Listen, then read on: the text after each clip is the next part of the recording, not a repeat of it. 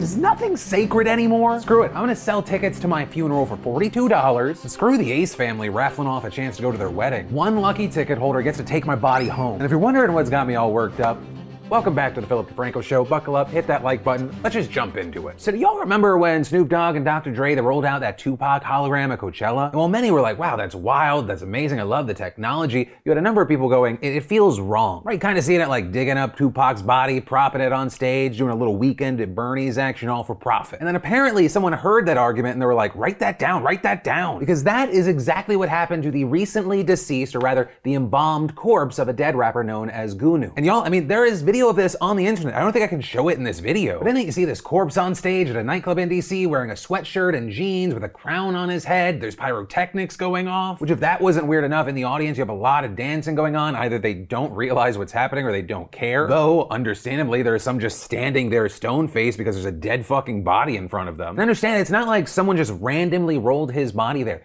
Tickets went on sale for $40 a pop for what was billed as the final show, with Gunu having been killed back on March 18th in a Maryland parking lot shooting, which the family believes was a robbery turned deadly. Soon after, you have a funeral home reaching out to Bliss nightclub saying, hey, we want to use your venue for a homegoing celebration. With all that then culminating into what we saw happen on Sunday. And following this video coming out, we're seeing some apologies and also some doubling down. As far as apologies, you had the nightclub posting on their Instagram, our deepest condolences to Gunu's family, friends, and fans. Bliss was never made aware of what would transpire. We sincerely apologize to all those who may be upset or offended. But as far as the doubling down, standing by this decision, you had his mother telling TMZ, we wanted to give him a party. The type of son that I had, my son loves to have fun. He was the life of the party.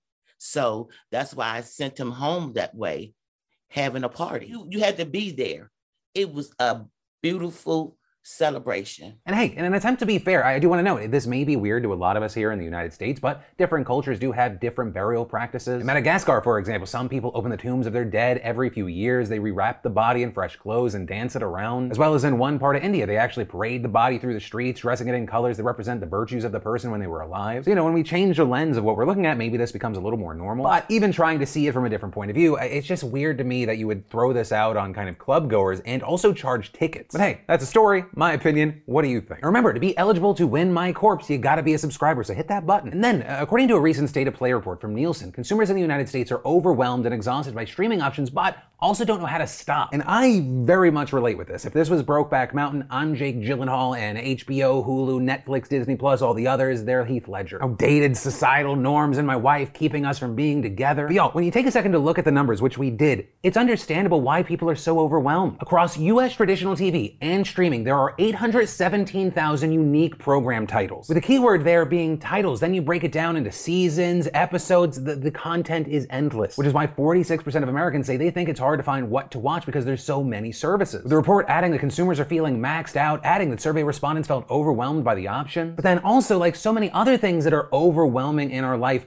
93% of us say we have no plan of making any changes, or in fact, we are going to add more subscriptions. Because even though people feel stressed out, 72% of Americans say they love their user experience with streaming. When you look at the evolution of consumer habits, even just as recently as 2019 to now, but according to Nielsen, back in 2019, 35% of subscribers had just one streaming service. In 2022, that number dropping to only 18%. With this year, 24% of subscribers having two services, 23%, 3, 18%, 4, 10%, 5, another 7% to 6+. And specifically, when it comes to people 35 to 49 years old, almost a quarter pay for 5 or more. And finally, funny enough, all these years after Netflix really supercharged the conversation of why am I paying for a TV bundle, I'm gonna cord cut, 64% of viewers now tell Nielsen they wish there was a bundled video streaming service that they could just pick as few or as many video services as they wanted. And for me personally, I'm in the 6+ category. I realize it's a problem, but I have no intentions of changing. I'm not trying to be alone with the voice in my head. I don't want to feel my own feelings. I want to feel what the movie tells me to feel. I want to fall in love with a series, go crazy with it, binge it over 3 hours, and then just feel empty inside once it's over. Though, I will say, joking aside, the final thing that I want to hit on is with so many options out there, I think for me personally, that's why critic scores are more important than ever. Granted, with review bombing and the disconnect that can happen between critics and everyday people, like it's not a perfect system, but we need filtering. But from from that, I want to take a second to thank the fantastic sponsor of today's show, Public.com, and more specifically, Public.com/DeFranco. Public is an investing platform that helps people be better investors in the public market. It's a platform I'm so excited about, I'm an investor in it myself. One of the things I love about Public is they're not trying to turn you into some sort of day trader or a risky stock market gambler. Rather, they're giving you all the tools and information you need so you can make investments for the long term. Stock ownership unlocks content and education that's relevant to your portfolio, created by a million-plus strong community of investors, creators, and analysts. And absolutely, I love that Public puts investors first and doesn't sell your trades to market makers. Take money from payment for order flow, and standard stock trades are commission-free. And they now also offer 30 crypto offerings alongside thousands of stocks and ETFs. And for those of you crypto-curious members new to the space, Public added features like educational slideshows and volatility reminders to help educate you along your journey. And fantastically, when you go to Public.com/DeFranco, you will receive a slice of stock valued between $3,000 and $1,000 once you make an account and make a deposit. That's Public.com/DeFranco, because you should definitely start investing in your future now. And then we actually had some positive news from the Biden White House that's going to affect tens of millions of people, with Biden today announcing that he's extending the pause on federal student loan payments until August 31st, pushing back the previous May 1st deadline, making this the sixth time the freeze has been extended since the beginning of the pandemic more than 2 years ago. And so that means around 40 million Americans will have more time to start paying off their debts and accruing interest again, with this also including millions of people who defaulted on their loans before the pandemic and were subject to having their wages garnished or Social Security benefits withheld. And actually, to that point, the administration said they're going to give 7.5 million Americans who defaulted a fresh start, restoring their accounts to good standing, meaning that their paychecks and federal benefits cannot be seized whenever the moratorium actually ends. And as far as where the politicians stood on this, you had Democrats in Congress arguing that allowing the payments to resume could totally destabilize borrowers who are already struggling financially with sky-high costs of food, gas, and other goods. Though at the same time, Republicans largely opposed the move, claiming that it was unnecessary. But in a statement announcing the extension, Biden argued, if loan payments were to resume on schedule in May, analysis of recent data from the Federal Reserve suggests that millions of student loan borrowers would face significant economic hardship, and delinquencies and default could threaten Americans' financial stability. And while I understand why somebody on the left just wants student loan debt canceled, we also shouldn't downplay or scoff at the significance of this, right? You're talking about 40 million people who owe a collective $1.6 trillion. And according to a recent analysis, those borrowers have saved almost $200 billion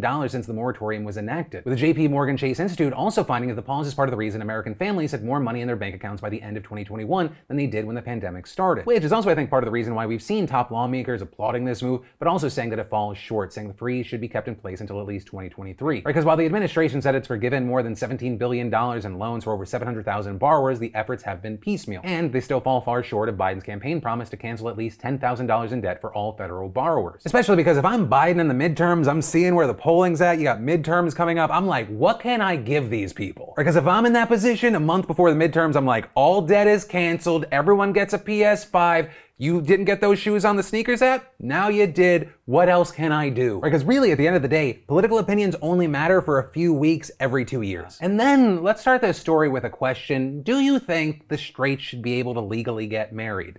Personally, I don't get it. It's I wouldn't want it in my house, but I feel like, what's the harm? Like I always say, God made Adam and Steve, not Adam and Eve. Also, before we move any further, I know every time this topic comes up in the comments, people are like, Phil's a secret straight. No, to reiterate, me and my roommate, Lindsay, are just very good friends. And those two aren't our children. There are 2 other roommates who have Benjamin Button's disease. And as stupid and ridiculous as everything I just said was, and my thing before this story being, yeah, pretty much everyone's on the same page regarding, same-sex couples being able to get married, because at the same time, Republican-led states are passing bills that say, hey, we're protecting children but banning conversations around racism and the LGBTQ+ community. Republicans in the Tennessee state legislature are taking their assholery to a whole different level and proposing an anti-gay marriage bill. Right, the proposed legislation would establish common law marriages in the state, allowing couples who have lived and built lives together for a certain amount of time to have the same rights and privileges as married couples. But the bill establishes those common law marriages as between only one man and one woman, meaning that same-sex couples would not be able to access the same rights and privileges. And in addition to the concerns that this would violate the Supreme Court ruling that legalized gay marriage, there has also been a ton of backlash over another serious problem, and that is that this legislation does not include an age limit, which has prompted many to worry that this proposal would allow for child marriages and open the door for abuse and predatory behavior. And actually with this, the bill's sponsor, Republican Representative Tom Leatherwood, literally acknowledged the fact that there's no limit in comments in a committee meeting, though he also pushed back against the child marriage allegations, saying this bill changes nothing in current law regarding marriage and does not allow minors to get married, and arguing it establishes another pathway to marriage in Tennessee law that addresses the conscientious objections based on deeply held religious convictions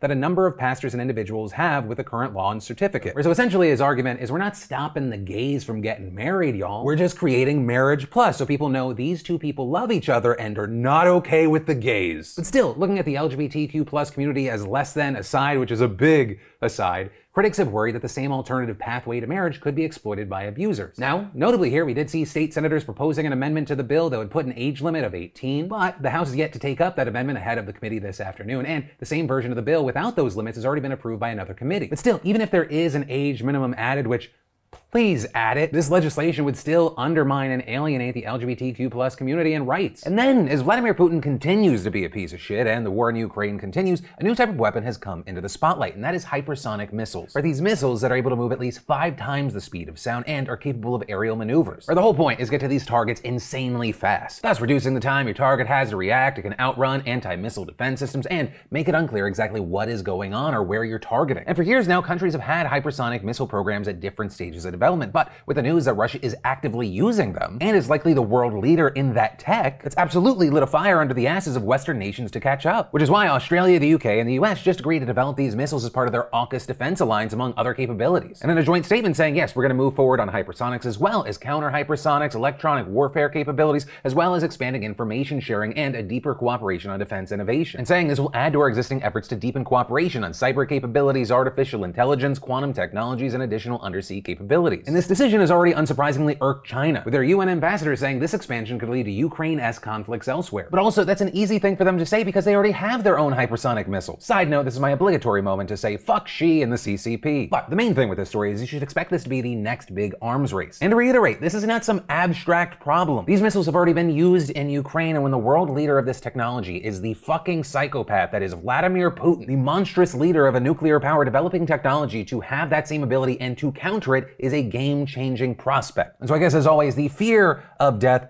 drives us forward technologically until one day the death actually comes. But ultimately, that is the end of that story and today's show. My name is Philip DeFranco. You've just been filled in. I love yo faces, and I'll see you tomorrow. Maybe not, though. We'll see. I'm gonna try.